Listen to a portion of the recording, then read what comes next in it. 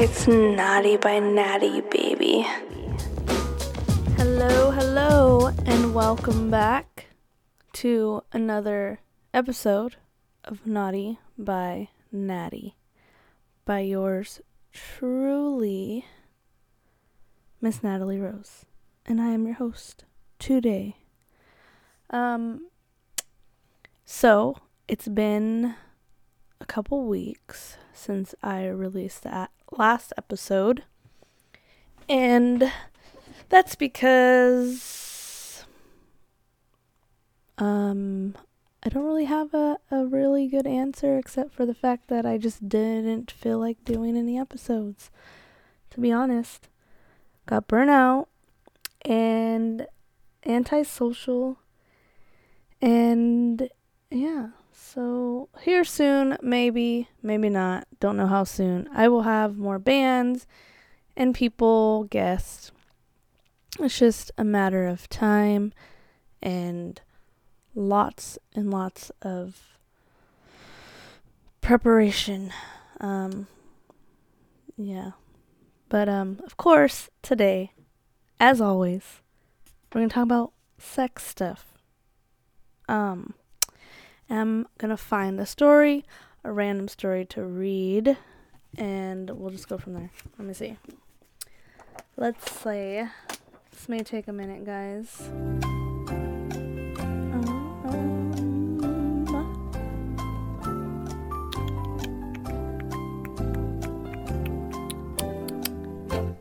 Shit. Let's do... What the fuck? How about... There's a story called Egg Sex. So let's fucking see what this is all about, because I am curious. So, alright. And this is from Everything You Know About Sex Is Wrong by Russ Kick. Alright, let's see. And this short story is by Susie Bright. Excuse me. Alright. I am reading this for the first time as you are. So hopefully it's not fucking boring, because I already feel like it's gonna be.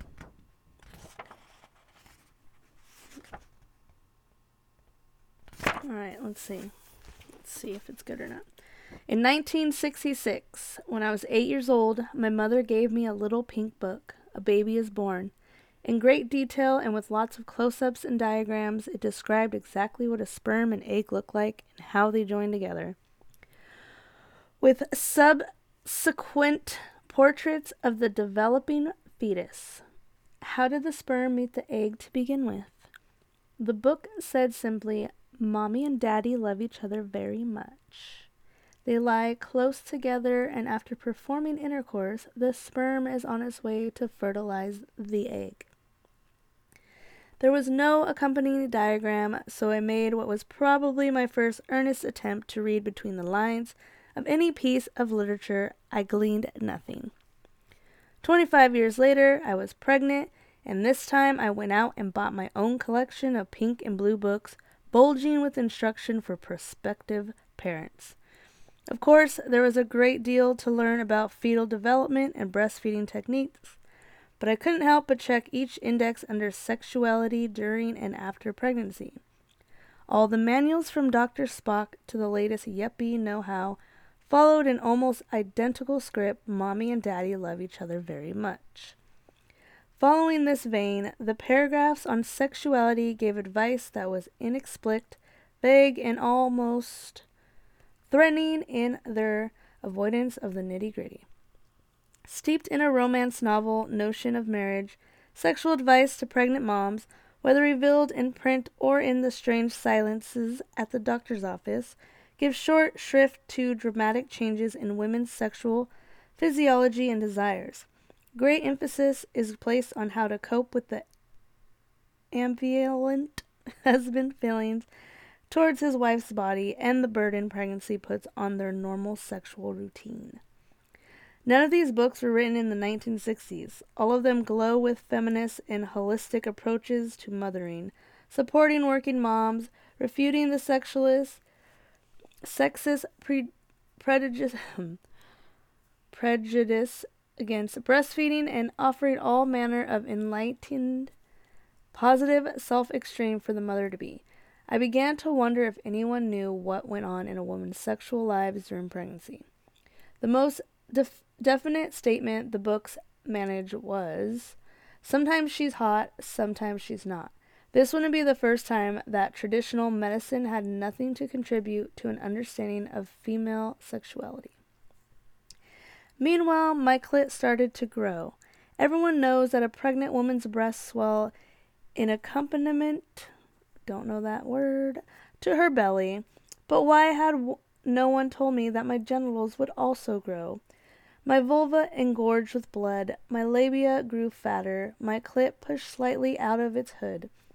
I was reading absolutely everything on the subject of pregnant sex by this point, and by picking out the fragments of pertinent information, I learned I was not peculiar in this regard.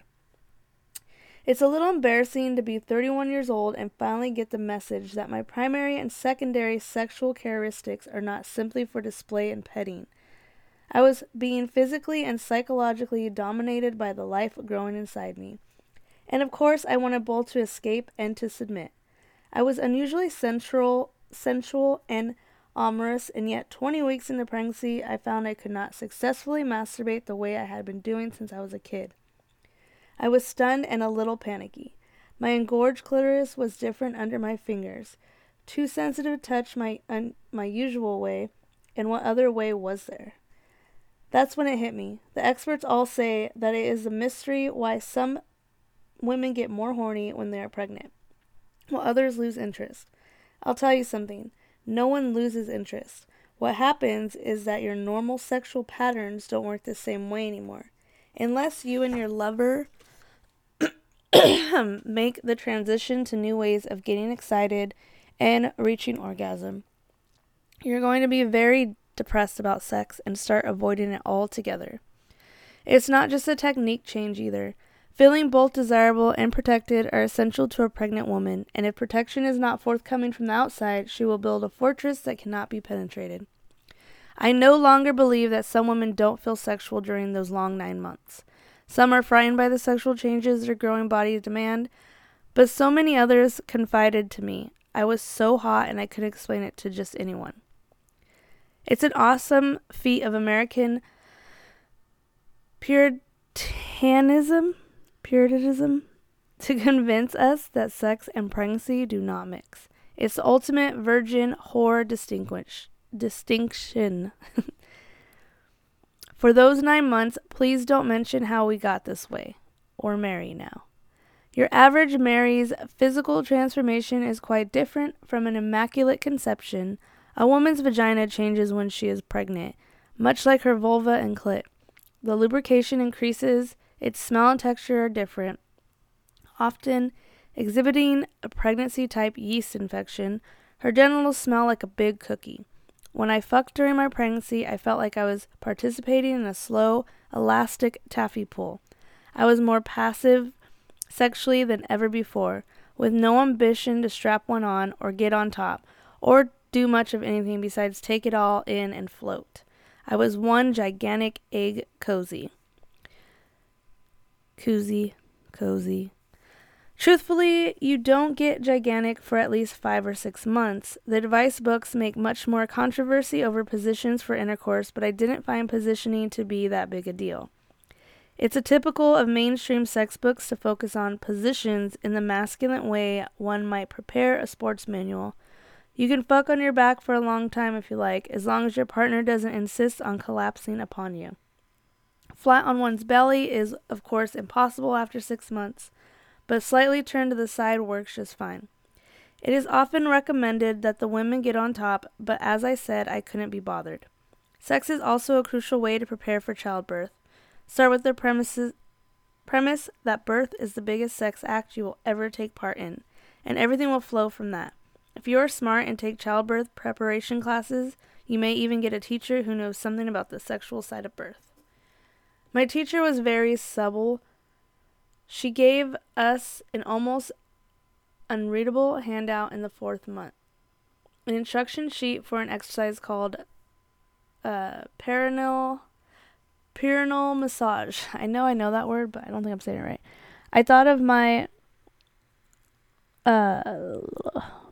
perineum, the little inch of skin running between my vagina and my anus. How could rubbing something the size of a birthday candle help me in labor? The flyer, which opened, of course, with the obligatory spile, "Mommy and Daddy love each other very much," said that Daddy should massage and finger the vaginal opening until he could put more and more of his fingers inside, relaxing the vaginal muscles through such caress until he might be able to press a small orange or even his whole hand into Mommy's opening. Never fucking heard of that. His whole hand? I called up one of my friends who has the breadth of experience as both a mother of 2 and a retired porn star. Is perineal... I know whoever's listening out there knows what the fuck I'm trying to say. Massage really fist fucking? I asked her. Of course, she said, laughing, and it really helps. I could see why immediately a hand going inside my pussy is a little like a baby's head trying to move outside into the world. How exciting. For the first time, I felt a surge of confidence about my chances for a successful labor. Since I had practiced fisting, clearly I was in great shape for the real thing. I'm tired of saying this fucking word I can't pronounce. Perineal massage is not discussed in every hospital or prenatal setting. Most couples and their care providers are steeped in the dominance of penis-vaginal intercourse. It requires a different sort of orientation to devote attention to the possibilities of fingers and hands. But with a little encouragement and a flyer with pictures in plain English, I think more parents would enjoy the intense relaxation and vulnerability that comes with fisting or arranging, if you prefer. I pestered my teacher for 3 weeks about whether she thought using a vibrator during labor would be helpful for pain relief. She said each time that we would discuss it next week. She recommended all sorts of other distractions and exercises, going to the bathroom frequently, changing positions, getting in the bathtub, focusing on a special object, etc. Well, I decided on my own that my Hitachi magic wand was going to be my focus object. I believe that stimulating my clit would be a nice counterpoint to the contractions going on inside my belly. I have a great photograph of me in the delivery room, dilated to 6 centimeters with a blissful look on my face and my vibrator nestled against my pubic bone. I had no thought of climaxing, but the pleasure of the rhythm on my clit was like sweet icing on top of the deep, thick contractions in my womb. I would have been too tired and distracted to touch myself with my fingers at that point, and the power cord was just one of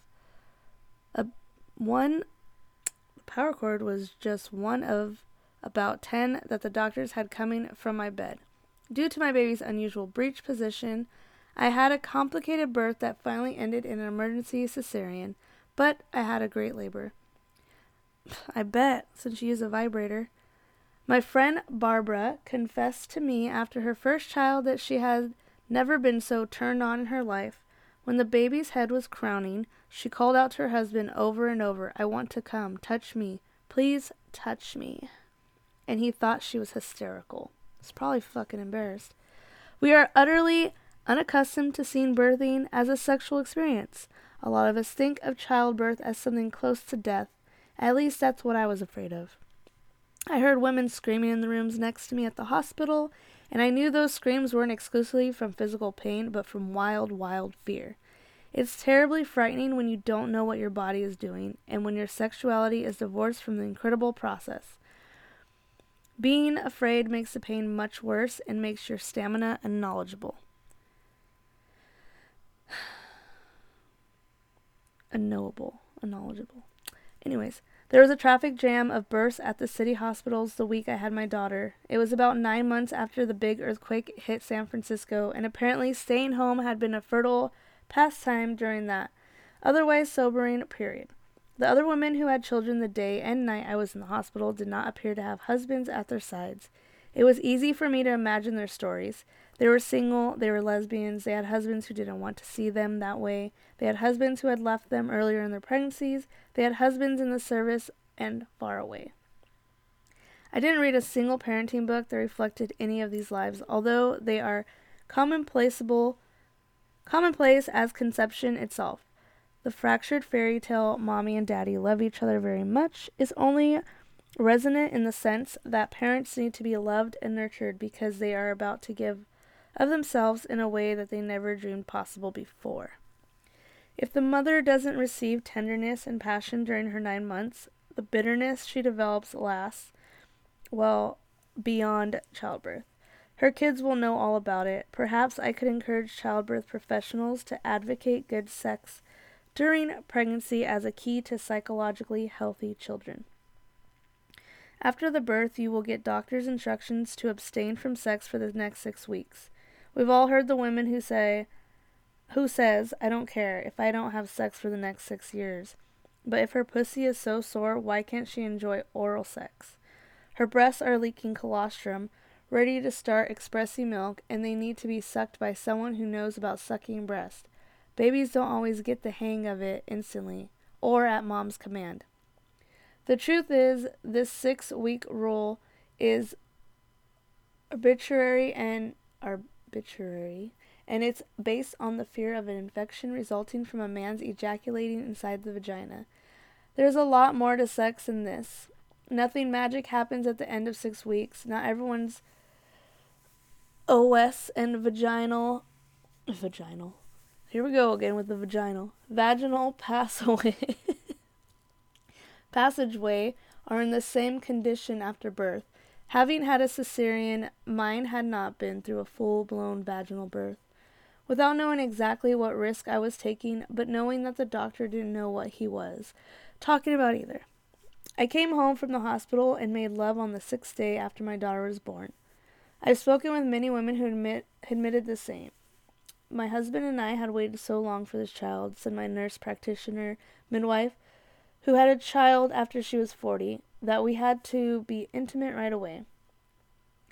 I appreciate her using the word intimate because I don't think it's the case that you just have this wild hair to get it on once the baby is born. You want a closeness, a release, and a celebration that you haven't necessarily experienced during labor. My midwife also told me that she started asking her patients how soon after childbirth they had resumed intercourse. Lots of people break the rules, as you can imagine, and she found that women who had intercourse earlier or also resumed periods much sooner than those who waited. This little discovery from a professional who wouldn't ordinarily tell me such things reminded me again how little we know because no one shares taboo information. Nursing is another source of mixed feelings, erotic and otherwise. One woman winces in pain from chapped and bleeding nipples, while other has orgasms from her baby suckling. Again, if these things were brought out in the open, a lot of nipple soreness would disappear. Breastfeeding does not come instinctively, and it helps to have someone show you, as well as tell you, how to nurse comfortably. I was satisfied just to nurse my baby competently. My erotic feelings came not so much from my baby's sucking as from feeling my breasts express themselves at other times. Sexual arousal will make your breasts leak when you're lactating. Another important fact, missing in most parent books. Jesus Christ. As much as I have lectured on G-spot orgasms, I had never had anything come out of me when I was making love before. And this made my head swim with embarrassment at first and then arousal. I've always been one of those women who could be secretive about her climax. I would come without crying out. I would be very sneaky, having my nipples not just stiffen, but release milk like a faucet every time I was turned on Took me for a very unprivate loop, but I loved rubbing it on my lover's chest or my own. I felt some feminine equivalent of virility, making the biggest wet spot of them all. This was the very opposite of being hooked up to the electric breast pump, which made me feel like a working cow. Handy, but totally unerotic. It would be unfair to conclude the erotic disposition of pregnancy without talking about changes in sexual fantasies. Our fantasies often seem to be written in stone at an early age and are not too easily transformed in our adult years. But having a baby is the next big hormone explosion a woman can have after puberty, and she may surprise herself with what comes to mind at the moment of orgasm. I did. In retrospect, I see that my fantasy life during my pregnancy was cathartic,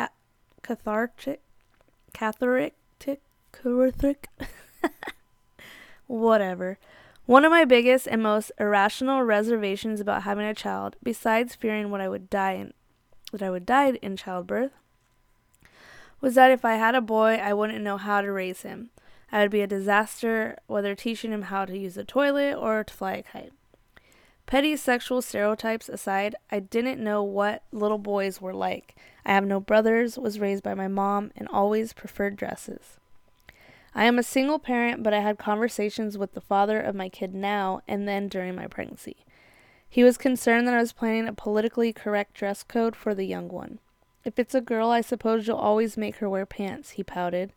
Oh no, I said. If I have a little girl, I'm going to make sure she has the frilliest, laciest, puffiest dresses you ever saw, remembering the kind of dresses I always wanted. And if it's a little boy, he started. Of course, I interrupted. He'll have the frilliest, laciest, puffiest. My teasing was just a cover. I really didn't know what little boys were supposed to wear.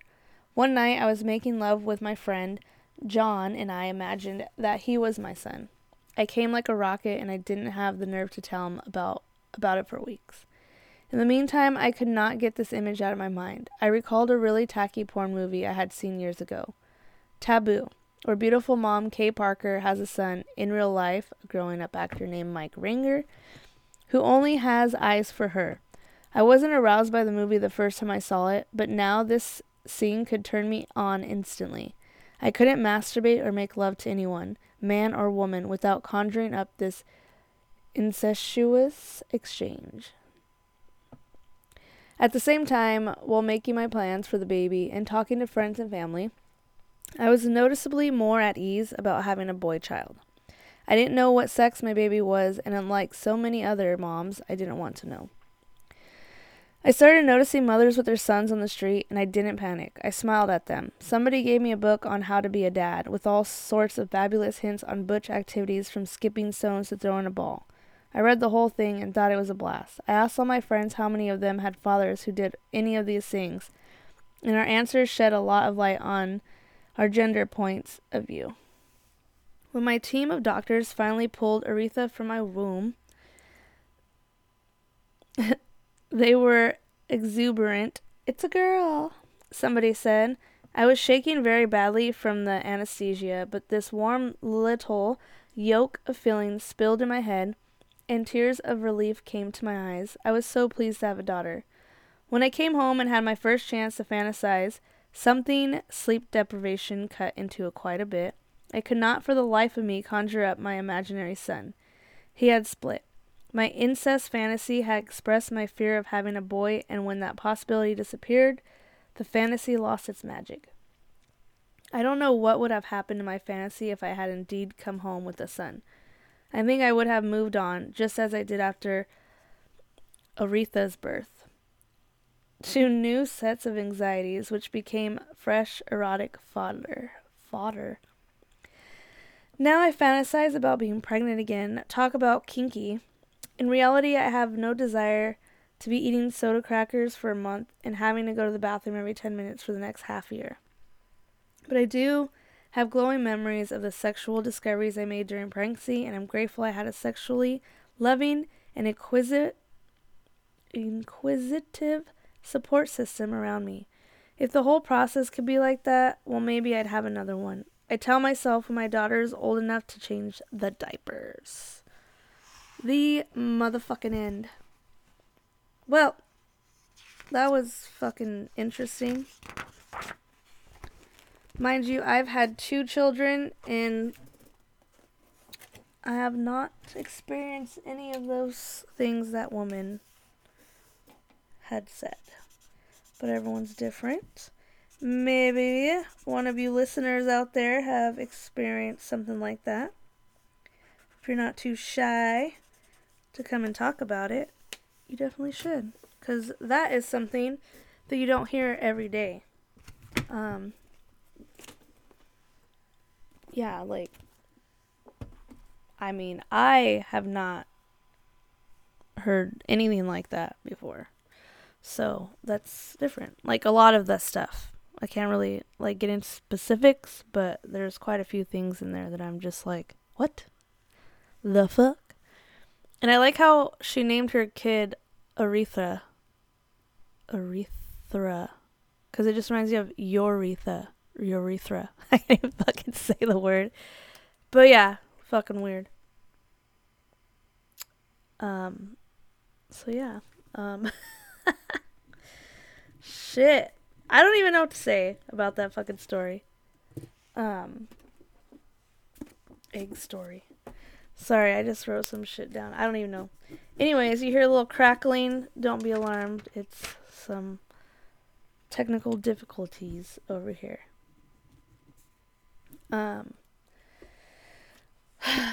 Like I said before, there was no real plan for this episode. So, not sure how many of you men out there listening are gonna even stick around to listen to this whole episode. If you do, cool. I mean, I'm sure a lot of you listeners are dads. So, I mean, even if you want to come on the show and talk about your experience that you had with, you know, your baby mama, currently or past, you totally should. Because it's nice to be able to relate to other people or share stories like this one that people have never fucking heard before. Like, I mean, you can get off on fucking spraying milk all over each other and just rubbing it all over your bodies. I mean, you know, to each their own. And I guess, you know, this lady talking about if she had a son and how some taboo porn thing she watched, how the son was obsessed with her, like turned her on, and that got her off. That's just fucking not my forte at all. I can't get behind that one. But you know what? As long as it's only a motherfucking fantasy. Because fucking, I'll be fucking damned if anybody is molesting children. Which I've said a lot on this podcast. Alright, so I don't want this episode to be too long. It's going to be short and sweet. Let's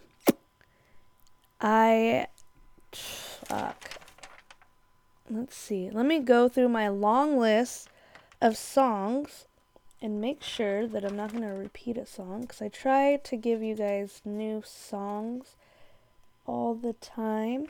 A lot of them end up being squared because I go with the first song if I don't plan it at the top of my head. Let's see. Fuck it. Alright. We're going to do another squared song because this song has been stuck in my damn head all day today. And, sorry, writing it down. But wait. I'm not going to even, get to the part where I'm going to introduce the song yet, because I always end up talking at the end instead of just fucking announcing the song and then just playing it. So, before I get into that, there is a show coming up September fucking 16th in 10 days, I do believe. Let me look. And forgive me, people, this is the only one that I really know right now because it's fucking my husband's band. So, of course, you know, I know this fucking show. I am going to start getting back and announcing shows on the podcast, but I don't know how many listeners are even listening to this anymore because I've taken a break for so long. And I'm sure there's a lot of episodes that people aren't catching because not everybody wants to hear about sex or bands or whatever, you know. There's a wide variety of different type of people that listen to my podcast. So that's why I like it to be a wide variety of topics, because I am into a wide variety of things. So I ain't trying to get bored either. Anyways, still trying to look at this fucking... Hold on, guys. Please forgive me. I gotta go on Facebook and look up this show so I can tell you exactly who's gonna be there. What the fuck? I don't know. Facebook's turning a big old fucking porn site, apparently.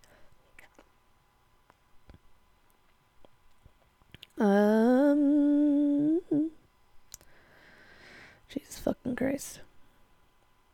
Is it this week or next weekend? I think it's next weekend. Anyways, I know TV Tragedy is going to be at the Yucca. And I do believe it's on Friday. I want to say the 16th. But I could be wrong. I just would like to see, like, exactly who's supposed to be there. I may or may not be there, guys. Let's see.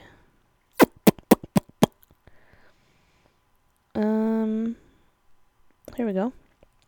Found it. So we got Black Mountain Moonshine, and that's their album release show.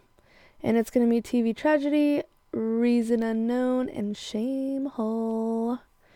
If you like my podcast, you'll definitely love Shamehole. Check them out, because they ain't got no shame in their game. And that was fucking the cheesiest fucking thing ever. But yeah, they sing about fucking funny and awesome shit. I've actually played one of their songs on a past episode, but y'all should check them out. Trying to see. I know it wasn't that long ago. Or was it? The time just fucking flies. Damn. Yeah, I don't know. I don't know exactly when I played it. Anywho, check out Shamehole, TV Tragedy, and Black Mountain Moonshine, and Reasons Unknown.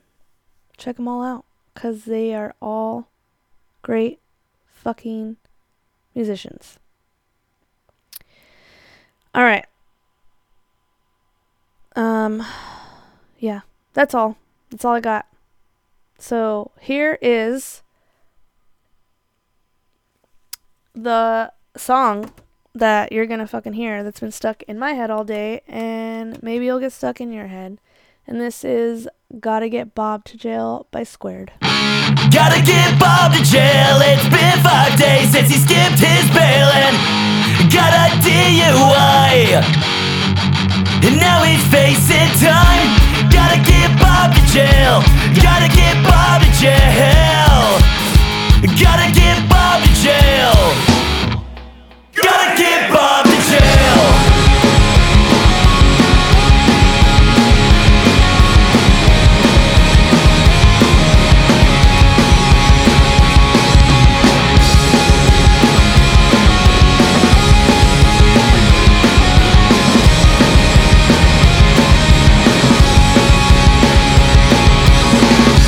Now that Bob's in jail, it's been 10 days.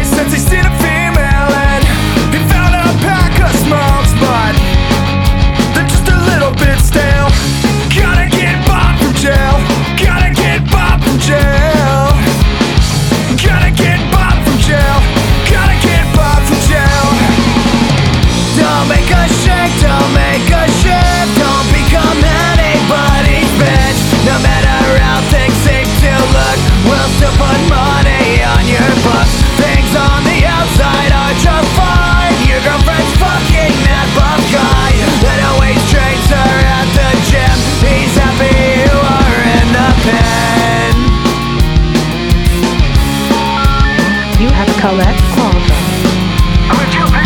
Will you accept the charges? No!